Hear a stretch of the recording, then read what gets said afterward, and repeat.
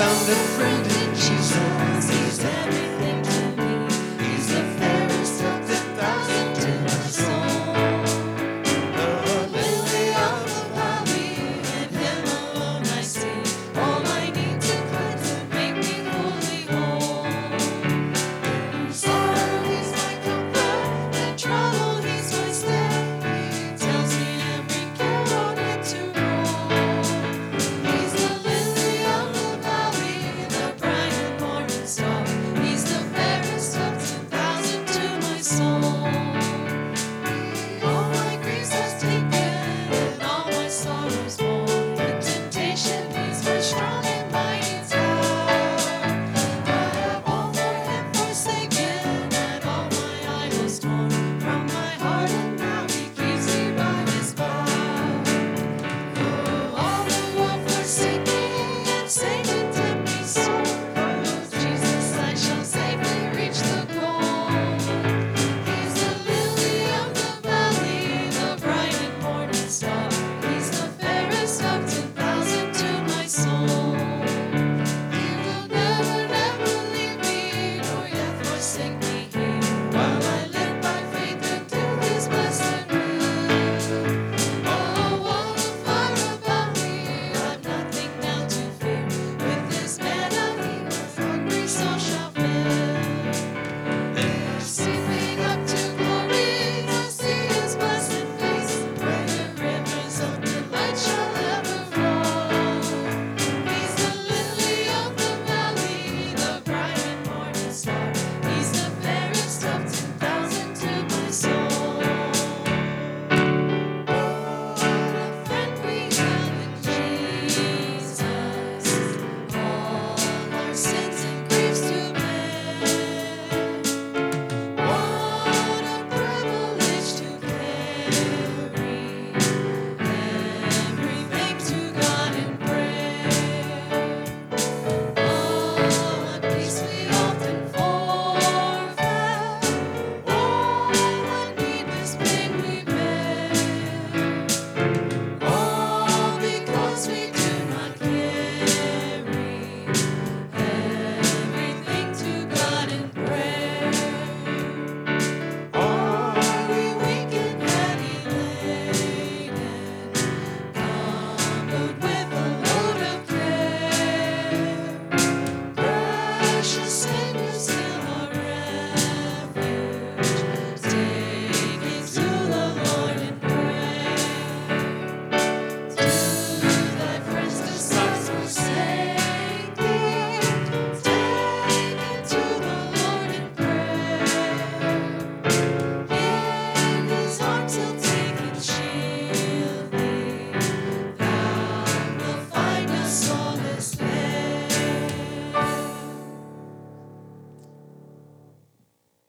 Well, if you're happy and you know it, say amen. Amen. God bless you. It's a joy to have you with us today in worship. We've already had a good day, and I pray that you come expecting the Lord to fill your cup this morning. Amen. To those that are joining us online, we welcome you. We're glad to have you. And if you're here today and you're a visitor, one thing that you can do to help us is you'll notice in your bulletin there's a little perforated tear-off on the right side. If you'd fill that in and drop it in the offering box on the way out, that makes sure we get a record of your visit, and we are glad to have you today. Amen. As we go to the Lord in prayer, we want to pray for Cody and Sarah as they make their way back from Canada from the funeral of his grandfather. We pray for them. Also, it is good to have Tina Parsons back in this service after a little hospital stay. And also, we want to pray for Gary Chestnut, who is recovering this week as well. Pray for Paula O'Banion, who will have surgery tomorrow. And we want to pray for Dean Kettering, who will have a follow-up surgery on Tuesday. We pray that this is like the final good health call for Dean. Amen. And we rejoice. Let's go to the Lord. Father, thank you. Thank you for loving us. Thank you for what we've already experienced today. And we're asking you to do it again. Lord Jesus, for anybody here today who's hurting, I pray that this message will be right to the heart. Encourage somebody. Lord, we pray for these that are healing. We thank you for answered prayer. And we also pray for these that are looking at surgeries this week. We pray for Tony Withrow, that you would help him and Bev as they travel this journey as well. So, Lord, would you have your way? We agree and we join with every Bible-preaching, Jesus-centered, Christ-honoring church. We pray today that the lost would come to you. If there's anybody here that doesn't know you as Lord and Savior, let today be the day. Lord, I thank you for what you have done. We ask you, we plead with you to not let this just be a go-through-the-motion service. Help us to worship you in spirit and in truth. And if you agree with me in prayer, would you say amen? Amen. I want you to find 3 or 4 folks, give them a big smile and a good welcome. Will you do that? Good to see you, Tina.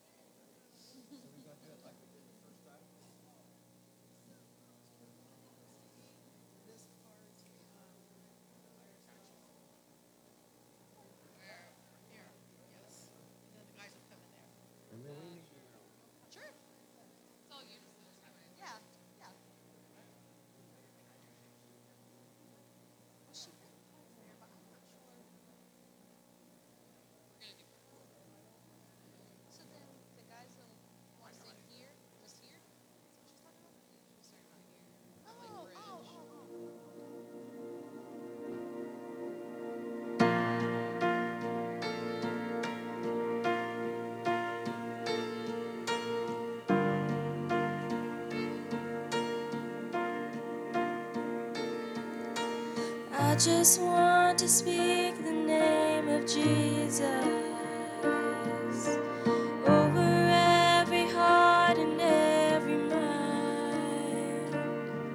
'Cause I know there is peace within your presence. I speak Jesus.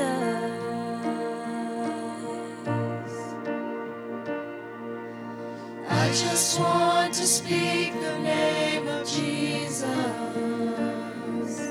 till every dark addiction starts to break, declaring there is hope and there is freedom. I speak Jesus.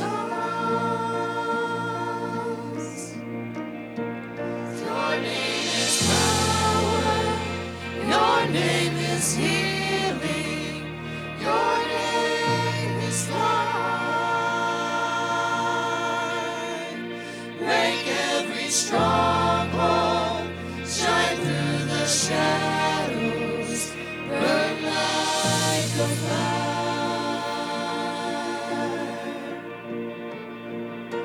I just want to speak the name of Jesus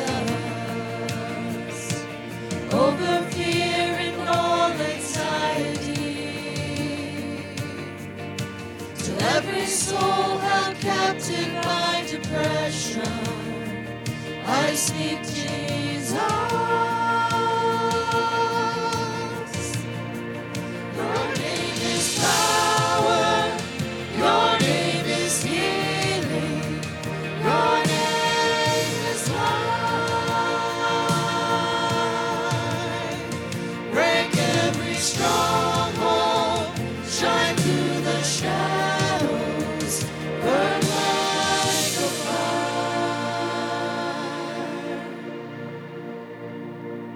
Shout Jesus from the mountains, Jesus in the streets, Jesus in the darkness over every enemy. Jesus for my family, I speak the holy name, Jesus.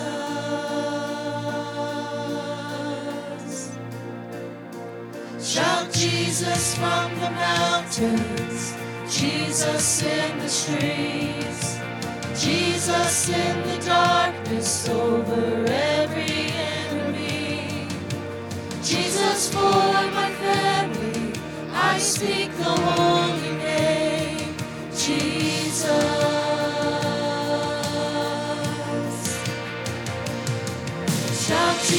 Jesus from the mountains, Jesus in the streets, Jesus in the darkness over every enemy. Jesus for my family, I speak the holy name, Jesus. Your name is power, your name is healing, your name is life. Break every stronghold, shine through the shadows, burn like a fire. Your name is power, your name is healing, your name is life. Break every stronghold, shine through the shadows, burn like a fire.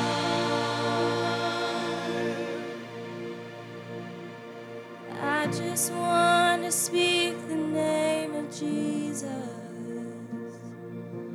over every heart and every mind. 'Cause I know there is peace within His presence. I speak Jesus.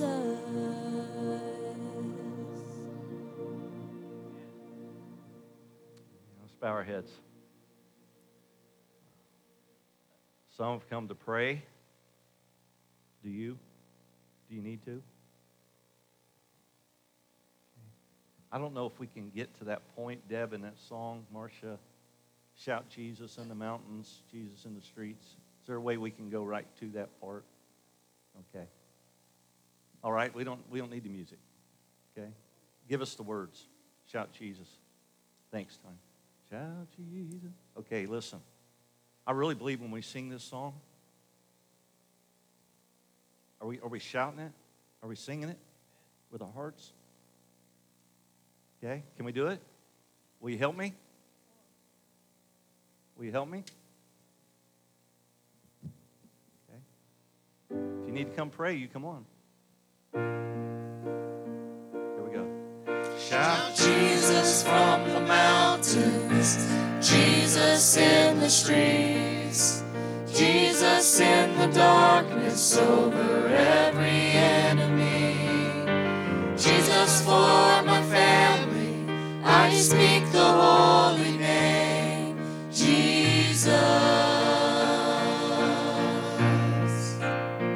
Your name is power, your name is healing, your name is life.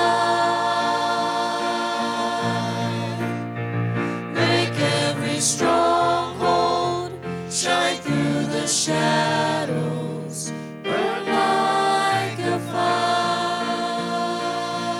Okay, go back to shout Jesus. Your name is power, your name is healing, your name is life. Break every stronghold, shine through the shadows, burn like a fire. Shout Jesus. Here we go. Shout Jesus from the mountains, Sing it out. Jesus in the streets, Jesus in the darkness over every enemy.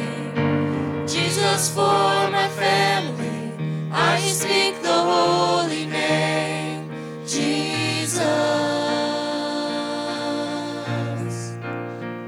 Your name is power, your name is healing, your name is life. Break every stronghold, shine through the shadows, burn like a fire.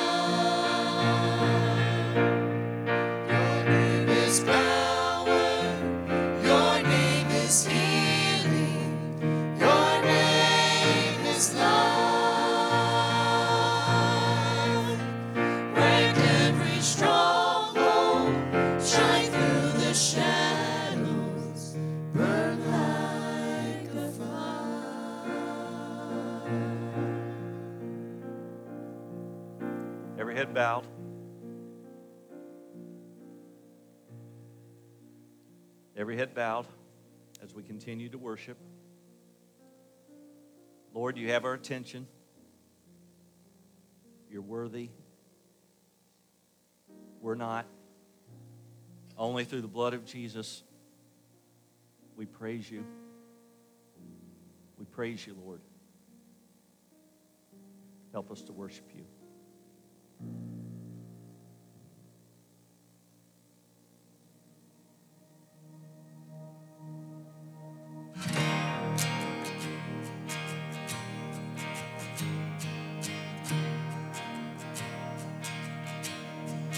I searched the world, but it couldn't fill me.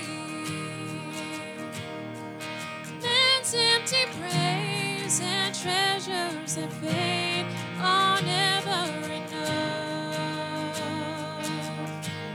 Then you came along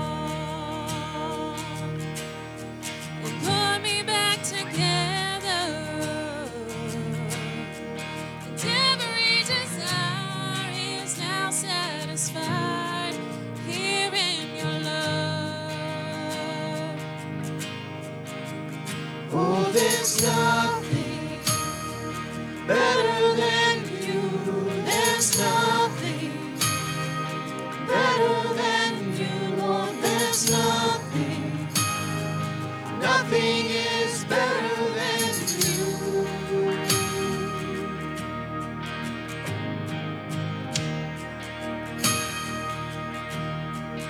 I'm not afraid to show you my weakness,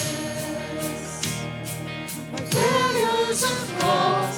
Lord, you've seen them all, and you still call me friend. 'Cause the God of the mountain is the God of the valley. There's not a place your mercy and grace won't find me again. Oh, there's nothing better than you. There's nothing better than you, Lord. There's nothing. Nothing is better than you. Oh, there's nothing better than you. There's nothing better than you, Lord. There's nothing. Nothing is better than you.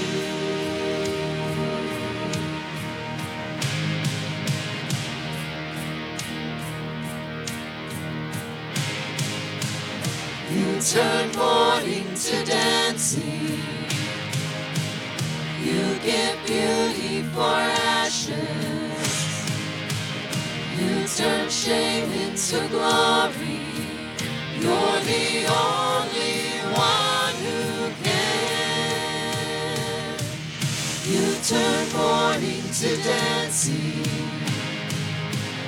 You give beauty for ashes. You turn shame into glory. You're the only one who can.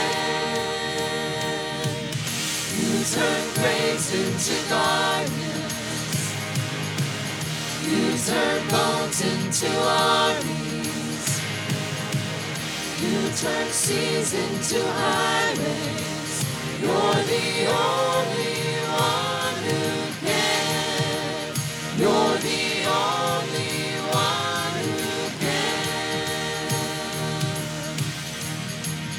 Oh, there's nothing better than you. There's nothing better than you, Lord. There's nothing. Nothing is better than you. Oh, there's nothing better than you. There's nothing better than you, Lord. There's nothing. Nothing is better than you.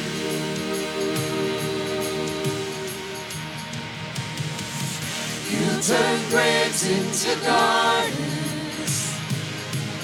You turn phones into armies.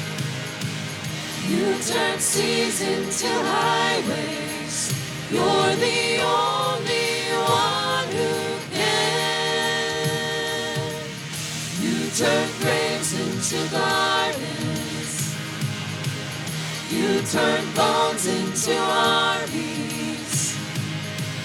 You turn seas into highways. You're the only one who can. You're the only one who can. You're the only one who can.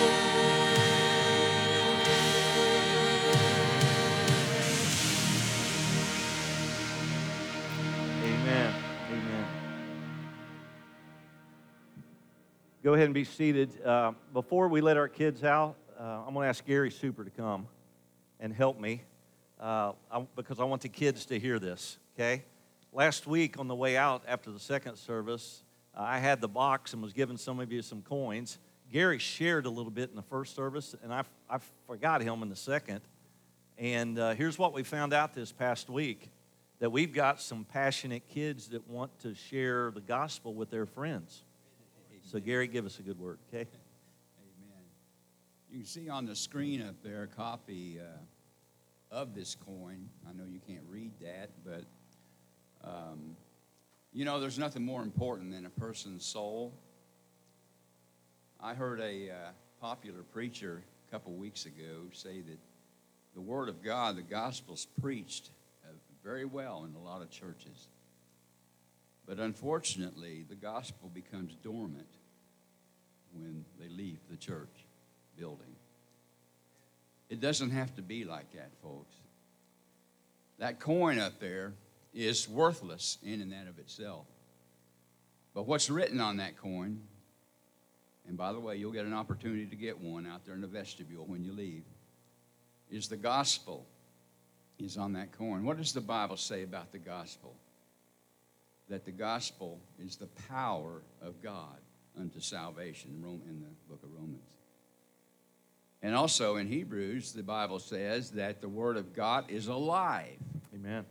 And sharper than any two-edged sword. So what does that mean? What does that mean to us as Christians? That means we can take that coin with the living word of God, which is the power of God unto salvation, and share it with someone, and God will speak to someone. Amen? Yeah. The word is alive. Amen. He will speak to someone. That could be a waitress. That could be the person that takes your money at McDonald's. That could be a friend. Anybody. I have in my hand a tract. In a few years, I served up in the truck stop ministry. We'd use a lot of these tracts. I learned the importance of sharing a tract to put the Word of God in the hand of a truck driver. You're going to be on the road, not going to be going to church anywhere, probably, and need the living Word of God. And by the way, these coins come from the truck stop, and we thank them for Ken Tillery and Dick and Gerald. So you can put them coins anywhere. And the good thing about the coin versus the tract is a very, very good tool, but it's best to where you can be sitting across from one another and share and read the tract together. And it's kind of intimidating for people to hand that out. And sometimes it's intimidating for a person to receive it. They think, oh, here comes some religious fanatic with a bunch of false doctrine trying to share me and convert me. Well, part of that's true, isn't it? But anyway, with a coin, hardly anyone's going to refuse you handing them a coin. Can I give you this? Or would you take this and carry it with you? Wherever you go. If you don't believe that, ask some waitresses at Cracker Barrel. There's plenty of them floating around there. And Let somebody pick that coin up. It's not going to take them 30 seconds to read it. It's not going to take them 30 seconds to read it. You're not going to be embarrassed or intimidated to hand it to someone. They're not going to be embarrassed or intimidated to read it because it's fast. But yet the living Word of God, the gospel, which is the power of God unto salvation, will save souls. Amen. Nothing's worth more than a person's soul. And we have the opportunity to be a part. Wouldn't it be something, the Bible speaks of store up treasures in heaven. Someone said, well, those treasures in heaven are those that you've sent on ahead. Wouldn't it be something to be standing in heaven with Jesus and Jesus wrap his arm around you and say, see that person right there? You gave them a coin. You gave them a coin. So when you go out these doors with that coin, here's the catch. When you go out these doors with that coin in your hand today, you don't need to have it this time next week. Why? Because you've shared that coin with someone. Amen. You've shared it with someone. That easy. That easy. Amen? Amen. Good word, brother. Good word, man. Last Sunday afternoon, before the kids take off,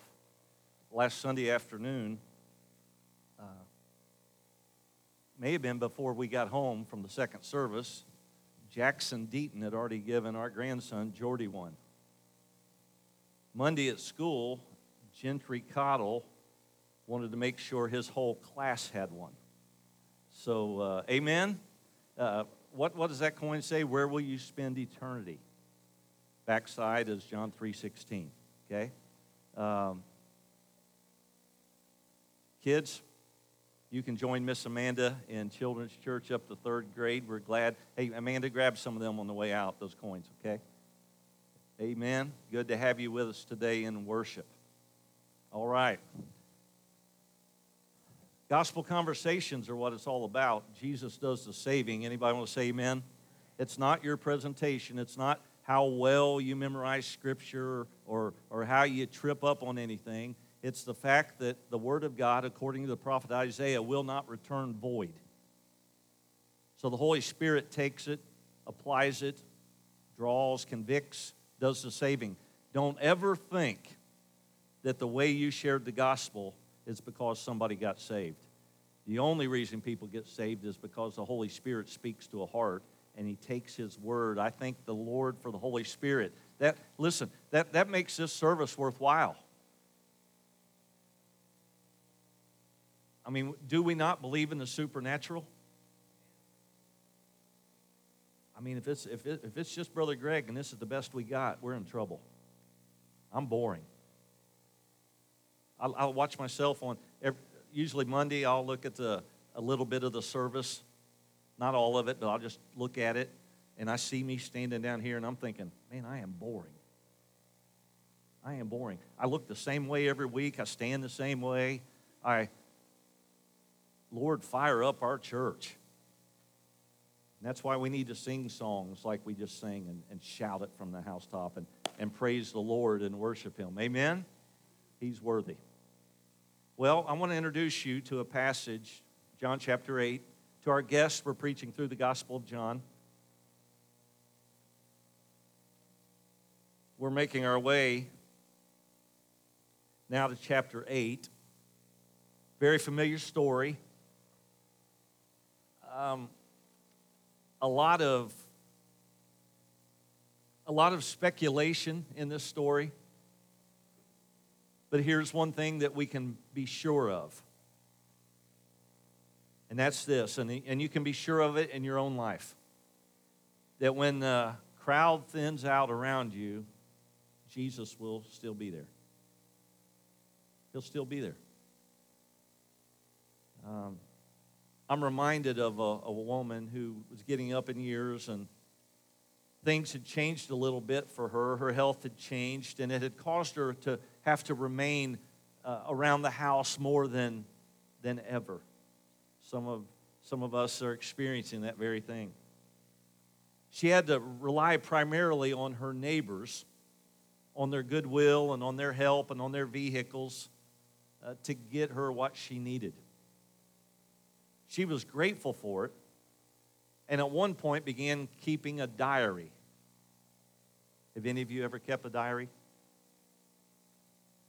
I found my sister Sheila's when she was a teenager. Oh yeah, it led to a fight. It led to a fight.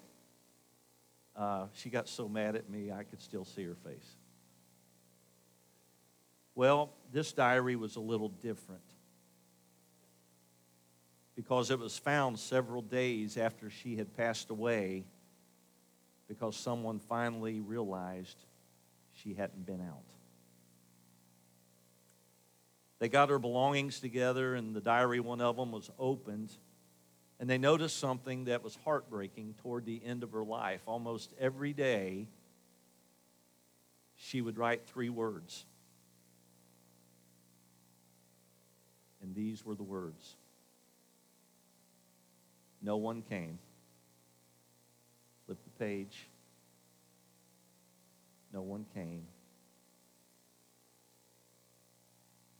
No one came. In essence, she was recording,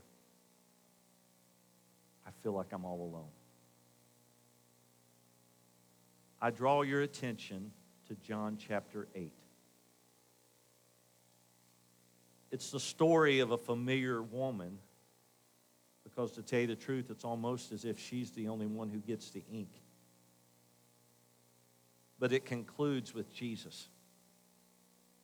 And it's a reminder that when the world thins out, the crowd thins out around you, and it will one day,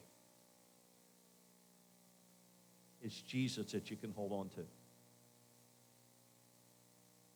At the end of the first service, I was pinch hitting for Cody today in his Sunday school class. A family said, Brother Greg, he wants to talk to you. And I said, I'm on my way to teach Sunday school. And before I left, I looked at him and said, I want to ask you a question. If you were to die, would you go to heaven? And his answer was, I think so. And I decided Sunday school can wait a few minutes. And Cole Deaton, who's grown up in our church, said that a few weeks ago he prayed before school. Well, he reaffirmed it this morning right here on his knees, and we'll baptize him. Well, amen, praise the Lord. And I only tell you this for a reason, because God is in the business of changing people's hearts and changing people's lives. And if you're glad that he changed yours one day, say amen. And this morning, we look at this story about a woman, I believe, who's empty because she tries to find happiness in the wrong place. She tries to find happiness in the arms of somebody else who's not her husband. And the religious leaders have caught her, the Bible says, in the act. Not just heard about it, caught in the act. And that's where we are in John chapter 8 as they bring her to Jesus. Verse 1, 8. But Jesus went to the Mount of Olives. Now, early in the morning, he came again into the temple. So what Jesus was doing is he was crossing the Kidron Valley to the Mount of Olives. Now, how significant is the Mount of Olives? Mark your Bible, and let's go to Acts chapter 1. Acts chapter 1. And we'll pick it up with verse 8, just as a reminder. But you shall receive power when the Holy Spirit has come upon you, and you shall be witnesses. This is what Gary's talking about this morning. You shall be witnesses in Jerusalem. So your Jerusalem is where you're at. It's your family. It's your neighborhood. Your Jerusalem would be at your workplace tomorrow. Okay? You'll be my witnesses in Jerusalem, Judea, Samaria, to the ends of the earth. The marching orders for the church. Now, when he had spoken these things, while they watched, he was taken up, and a cloud received him out of their sight. And while they looked steadfastly toward heaven as he went up, behold, two men stood by them in white apparel, who also said, Men of Galilee, why do you stand gazing up to heaven? This same Jesus who was taken up from you into heaven will so come in like manner as you saw him go into heaven. Then they returned to Jerusalem from the Mount of Olivet, or the Mount of Olives. Listen to me. Jesus one day will set foot on the Mount of Olives again. When he comes to planet Earth again, I'm not talking about the rapture, I'm talking about the second coming of Jesus. He will set his feet at the Mount of Olives. And brothers and sisters, in 2013, when you let me go to the Holy Land, I got to stand right there and be reminded he's coming again, and he will plant his feet right here. Now, the Kidron Valley was the divider. It wasn't a long walk. The Mount of Olives here, at the foot of the Mount of Olives, was the Garden of Gethsemane, and then Jerusalem. When you stand on the Mount of Olives from the east and you look toward Jerusalem, that's the picture you see of the Temple Mount, the gold dome, the pictures of Jerusalem. I'm telling you, folks, it makes a big difference when you recognize what the Mount of Olives is. John chapter 8, go back. Now early in the morning, verse 2, he came again into the temple, and all the people came to him, and he sat down and he taught them. Jesus teaches us this morning that it's important to slow down. Gary's reminding us of the importance of a gospel conversation. A lot of times when I talk to someone, this is my opening. In your personal opinion, what do you understand it takes for a person to go to heaven? In your personal opinion. Everybody has an opinion. Maybe the person says, well, I believe that Jesus died on the cross to pay for my sin, and he offers that as a free gift, salvation, if you receive it by faith. Somebody answers a question like that, I'm saying, amen, praise the Lord. But how many times do I hear something like this? Well, you need to be a good person. You need to do some things that others aren't, and be kind and treat everybody alike. And listen to me, folks. There's a way to respect someone even when you don't agree with them. Here's the follow-up. Then can I share with you how the Bible answers that question? And you know what's on the back of that coin? For God so loved the world that he gave his only begotten Son. Are you with me? Jesus teaches us the value of just slowing down. You know, Kezia is in her schooling and in the clinics and things, and her job now is interacting with people, and boy, she's trying to figure me out now. But you know what? You'll never do it if you're in a hurry. When was the last time you just enjoyed the moment? When was the last time you just looked into somebody's eyes? When was the last time you forgot your cell phone and you didn't have to rush home to get it? And you found out that the world continues to spin and life is okay, and we just slow down. Jesus teaches us the importance of having a conversation. Now, you talk about Sunday school and discipleship and worship being interrupted, boy, to the nth degree. Here we go. But to Jesus, it wasn't an interruption. To everybody else, it was. Verse 3. Then the scribes and the Pharisees brought to him a woman caught in adultery. Go ahead and circle that. Caught in adultery. And when they had set her in the midst, in the middle, the focus of attention, they said to him, Teacher, this woman was caught in adultery in the very act. Now Moses in the law commands us that such should be stoned, but what do you say? They said this, testing him, that they might have something of which to accuse him. But Jesus stooped down and wrote on the ground with his finger as though he did not hear. Let's listen to me. There's never been a conversation in your life Jesus has not heard. It's almost as if these religious rulers are fooling themselves.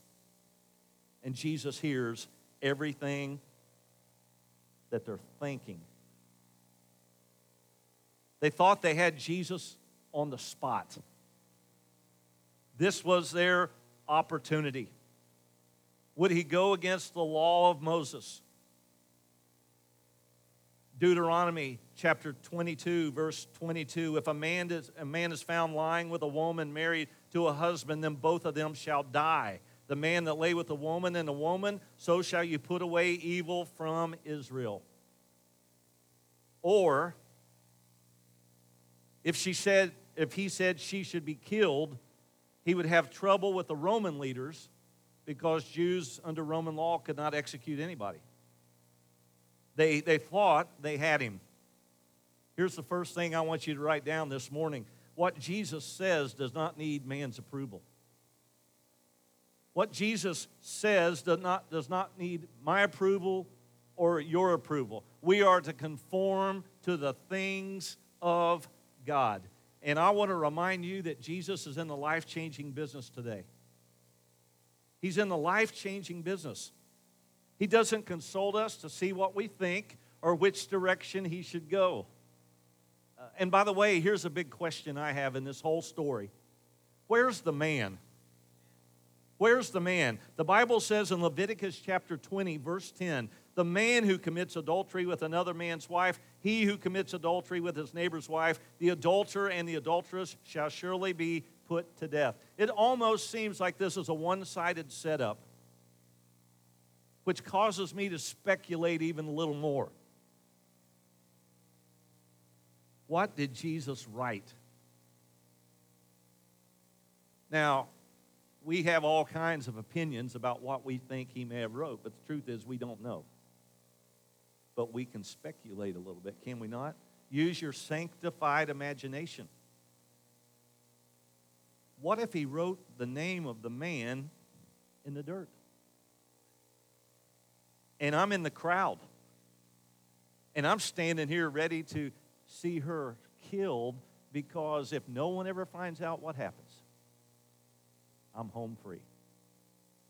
Remember the story I've told many times from the pulpit? It was just a business trip. I mean, after all, he had taken many of them before, but this time it just seemed a little different. His wife warned him about eating dinner by himself. Be very, very careful, she said. That night, his eyes met hers. And before long, they found themselves sitting at the same table. That led to one thing and a drink and another drink. And the next thing they know, they found themselves in the same hotel room. No one will ever know. No one will ever find out. I've got all my bases covered. And that night, in an adulterous affair, which lasted for moments, it wasn't nearly as wonderful as he thought. Fell asleep, woke up the next morning early, walked into the bathroom, and on the mirror in lipstick, welcome to the world of AIDS. Folks, I want to tell you something. The devil is a liar. He'll do whatever he can to crush your marriage.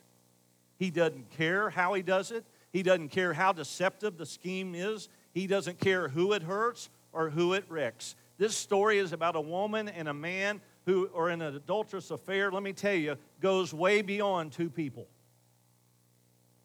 And if you're here this morning and you find yourself being lured by somebody who tells you how good your perfume smells at work or makes compliments about your appearance, be very, very careful. The devil is in the business of destroying families. If you don't believe that, just look at our nation. Just look at America. Okay? All right? I bind the devil of technology and electricity because he sure don't like what I'm preaching this morning. Be very, very careful. I also recognize I pastor a church with a lot of people. And you may say, Brother Greg, with the exception of a few things you just mentioned, I've lived that. or I've had to watch it. Look at me. The story's not over. The story's not over. I mean, we're just getting to the point where it's about what man wants to do. You see, when the crowd thins out, Jesus is still going to be there. This story's not over. The good news is Jesus is still there. And he bends down and he writes in the dirt. So we can speculate what we think he wrote. Many think that he wrote, maybe started listing their sins, because the Bible says, he who is without sin cast the first stone. So those that have brought her, those of you that are without sin, cast the first stone. If you look at the passage, as a matter of fact, if you look at chapter 8 and you have a red letter Bible, it's black until verse 7 is glaring. Amen? Red. He who is without sin among you, let him throw a stone. And the Bible says he then again stooped down and wrote again. Now, we're talking about two messages, maybe. So if the first one, let's just say, sanctified imagination, was a name, I wonder if the second trip became detailed sin. Maybe not adultery, but whatever was going on in somebody else's life. He who is without sin cast the first stone. Okay, we're going to kill her. That's what they wanted to do, but Jesus had something else in mind. Number two, what would he have to write in order to get your attention on the ground? I mean, if you brought me down here to the floor today and put a circle around me and said, okay, Brother Greg, I'm just going to humble you a little bit as the pastor of this church right here for all to see. I'd be humiliated, wouldn't you? What would it take? What's it going to take?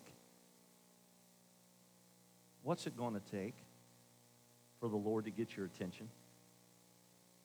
I mean, we can only speculate it, right? The Bible says then those who heard it, okay, he had just gotten down on his knee. He just wrote again in the dirt, but the Bible says then those who heard it, he'd only made one statement, and that is, he who is without sin among you, let him throw a stone first. Then they heard it being convicted by their conscience. You know, the Lord, I believe, uses our conscience. We can try to fool it. We can try to rationalize things. But more often than not, when the Lord convicts you in your soul and in your spirit and in your conscience that something's wrong, it's probably best not to do it. God uses his voice and he uses his finger. And I don't know where I've been the last 62 years, but for some reason this has always escaped me. Are you with me? Verse 9. They went out one by one, beginning with the oldest, even to the last. You know who led the way? The oldest. There is wisdom in years. The Bible says the oldest was first. That's interesting to me, because he had to be honest with himself. He who's without sin cast the first stone. He had to be brave, no doubt being the older he was looked up to. He had to humble himself and surrender and walk away, because he realized that he could not do it. Number 3, there's power in the blood. There's power in the Word of God. Anybody want to say amen? We found that out this morning in our Sunday school class. Jesus just speaks the Word. Just speak the Word. Man, I love the fact. I love the fact to see people come forward and pray during a worship song. Anybody want to say amen? Marcia's looking at me. What are you going to do, Brother Greg? I know she was. what are you going to do? And I said, we're going to worship. Amen? We're going to worship. But we've got to recognize there's power in the Word of God. Now, I realize every now and then there are funny things, and we laugh and have a good time in church. I believe Christians should be the happiest people in the world. But let's make no mistake. We're here to open the Word of God. Everything should point to that. Everything. Well, you're the preacher, Brother Greg. No. This demands our respect. This demands our attention. This is what's living. This is what God will use this morning. The Word of God. How many times did Jesus have to kneel? A couple times.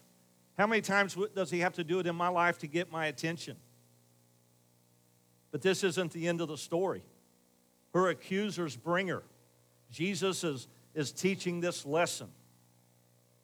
Verse 10, when Jesus had raised himself up and saw no one but the woman. Some translations don't have that. I believe King James and New King James do, but some don't. When Jesus had raised himself up and saw no one but the woman, he said to her, "Woman, where are those accusers of yours? Has no one condemned you?" And she said, "No one, Lord." I don't believe her response is one of arrogance. I don't believe it's a loud one. Most likely her head has been dropped the entire time. Her accusers are surrounding her. Okay, Jesus. And Jesus says, I'm not going to condemn her. Listen to me. Listen to me. I'm going to forgive her. I'm going to forgive her. Do you realize this morning that you and I, without Jesus Christ, are condemned? Our sin separates us from God. But do you also recognize this morning that we're forgiven because of the cross, the grave, and the empty tomb? Do you realize this morning that he is our hope? So the Bible says,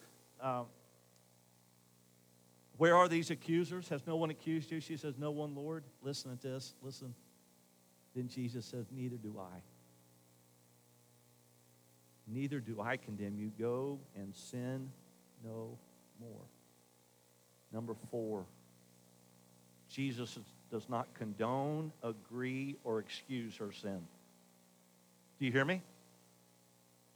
He doesn't condone, agree, or excuse our sin. They said, kill her. Jesus said, I will forgive her. Why? Because I am the light of the world. He who follows me shall not walk in darkness, but has the light of life. I mean, she's alone. Just her and Jesus. And I'm telling you, when the crowd thins out in your life, Jesus will still be there. When the crowd runs away from you, Jesus comes to you. That's the good news. Now, I believe she was lonely because she was obviously looking for something to fulfill her. Maybe you're here today and you consider yourself a lonely person. I still have Renee. My mom and dad are still alive. I don't know what it'll be like. But I know that loneliness is real. Someone said that loneliness is like a piano without keys, a violin without strings. It's like a sanctuary without people, or a choir where no one sings. Loneliness is a blade of grass growing through a crack in the cement. It's like a campground without a single tent. Loneliness is like a mockingbird that doesn't have a song. Loneliness is feeling that one does not belong. It's like a flower in a cornfield that's hidden where no one can see. All I know that there is to know about loneliness, that's all I know because it lives inside of me. Albert Einstein, the smartest man in the world, said, it's so strange to be universally known, yet be so lonely. I'm telling you that the Lord Jesus is the answer for loneliness. Isn't it interesting that when you look at the Great Commission, go into all the world and make disciples and teach and baptize, that Jesus said, I'll never leave you. I'll never leave you nor forsake you. Why? Because he's the answer. When the crowd thins out, Jesus will still be there. Now, I'm looking at those of you that have lost loved ones, and he's faithful. He's faithful because you're here. Amen? He's faithful because you're still moving forward. Number 5. He doesn't, look, go back to 4, read it. He doesn't condone, he doesn't agree or excuse her sin. Don't get me wrong this morning. Because Jesus clearly says, neither do I condemn you, go and sin no more. If your life is changed by the grace of God, live like your life is changed by the grace of God. And the word we use is repentance. And repentance, number 5, is what salvation looks like. It's the fruit that God has changed your life. It's the transformation. Now listen to how important this is in your Christian life. Luke 13:3. Jesus said, I tell you, no, but unless you repent, you will all likewise perish. You think it's pretty important? Acts 3:19. Kathy McKee, do you remember this one in Soul Winning? Repent therefore and be converted, that your sins may be blotted out. Do you think repentance is a pretty big deal? Romans 2:4. Or do you despise the riches of his goodness, forbearance, and long-suffering, not knowing that the goodness of God leads you to repentance? Folks, I'm telling you this morning, repentance is what salvation looks like.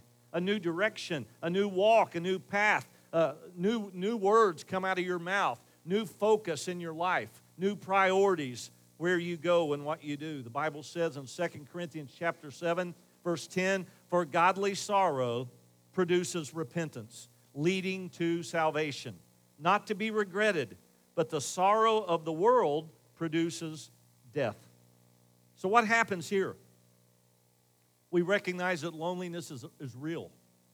We recognize that loneliness strikes at the heart of the most famous people in the world. How do I know that? Listen to athletes and listen to celebrities who seem to have it all and feel so alone. I'm telling you, the good news is that Jesus is in the life-changing business. He's willing to give you what you're looking for. I mean, he's what you need, maybe even here at church. Crawford Loritz, one of those good old promise keeper preachers we listened to in the days gone by, said this: God doesn't exist to make you a better version of yourself. He wants to transform us, give us a new nature, complete inside-out job. And the Bible says when we place our faith in Christ and repent, the Bible says he'll do it. You know what the Bible also says to the Christian? If we confess our sin, he's faithful and just to forgive us and cleanse us of all unrighteousness. Now, be reminded that confession and repentance sometimes don't line up. Confession is, I'm caught. Repentance is, I recognize it, Lord, and I turn from it, and I'm going to follow you. I'm going to follow you. This was my prayer that I didn't read at the beginning of the service. Lord, this morning I ask for grace and mercy. Some here may have lived the very thing I'm going to preach about. Lord, you're the potter, and we're the clay. Your word says you can put a mess back together. You can heal broken pieces, even if it means going in a different direction. Lord, just don't hear us today. We plead, speak to us.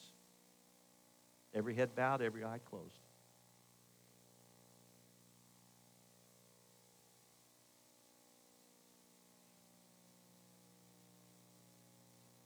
Some today need a new start.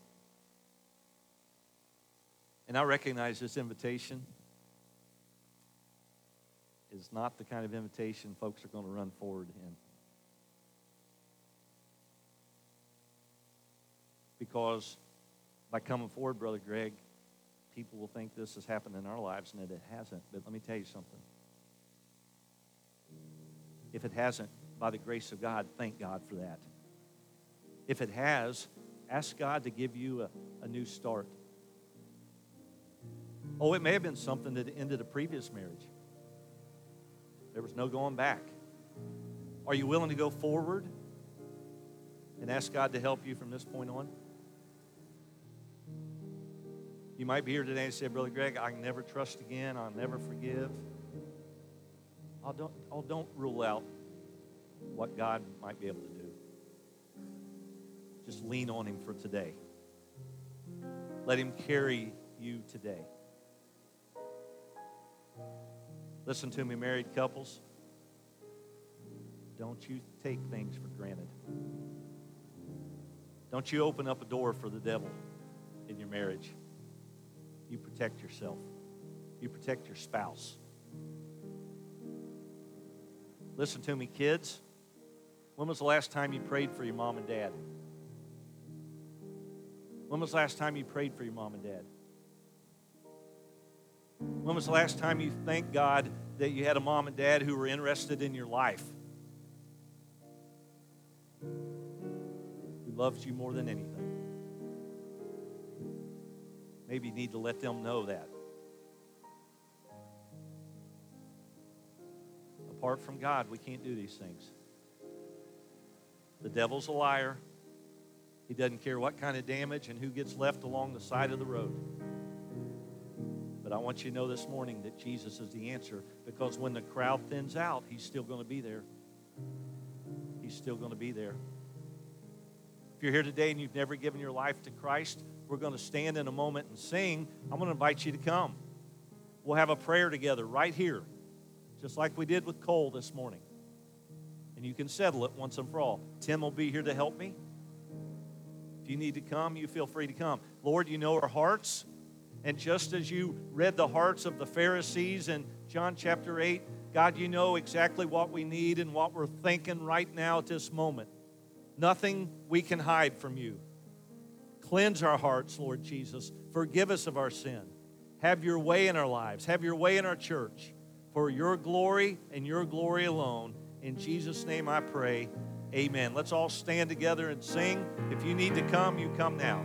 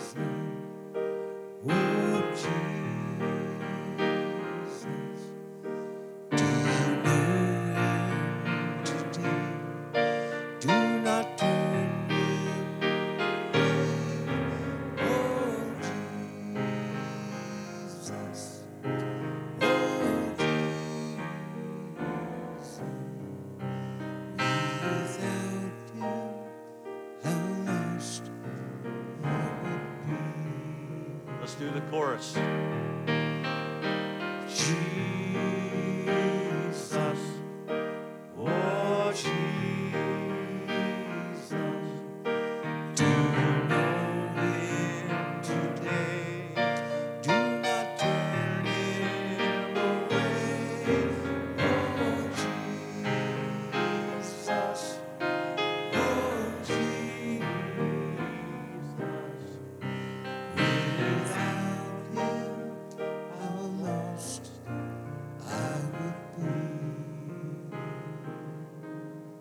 Bow your heads just in a spirit of recognition.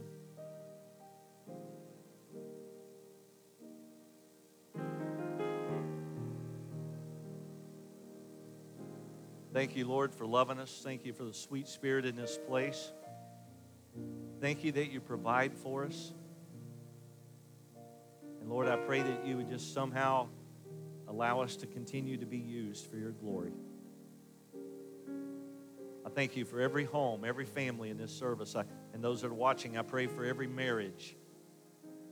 Lord, there might be somebody here who's divorced and wondering if they can ever love again. God, I just pray that you just meet the desires of hearts. Lord, for a community that's searching, I pray, God, that we would be faithful to proclaim that you're the answer. It's you they're looking for. God, in a nation that just seems to be unraveling at the seams, help preachers of the gospel keep preaching the gospel, knowing that you're coming again. Time is short. We must be faithful. Thank you for a church, Lord, that loves the Word of God. Thank you for a church, Lord, that thanks you for the cross of Calvary. Thank you for a church that loves each other. Help us to love our community like never before. In Jesus' name we pray. Amen. Amen. God bless you. Thank you this morning for being faithful and good listeners. Thank you for your faithful giving. And I think Sandra and Chuck, good to see you back from Florida. And give somebody a good fellowship greeting before you leave today. Will you do that? God bless you. Join us Wednesday at 10:30 or 6:33. We're going to have communion in both of those services. We're going to ask our young people to join us Wednesday night. Okay? Thank you.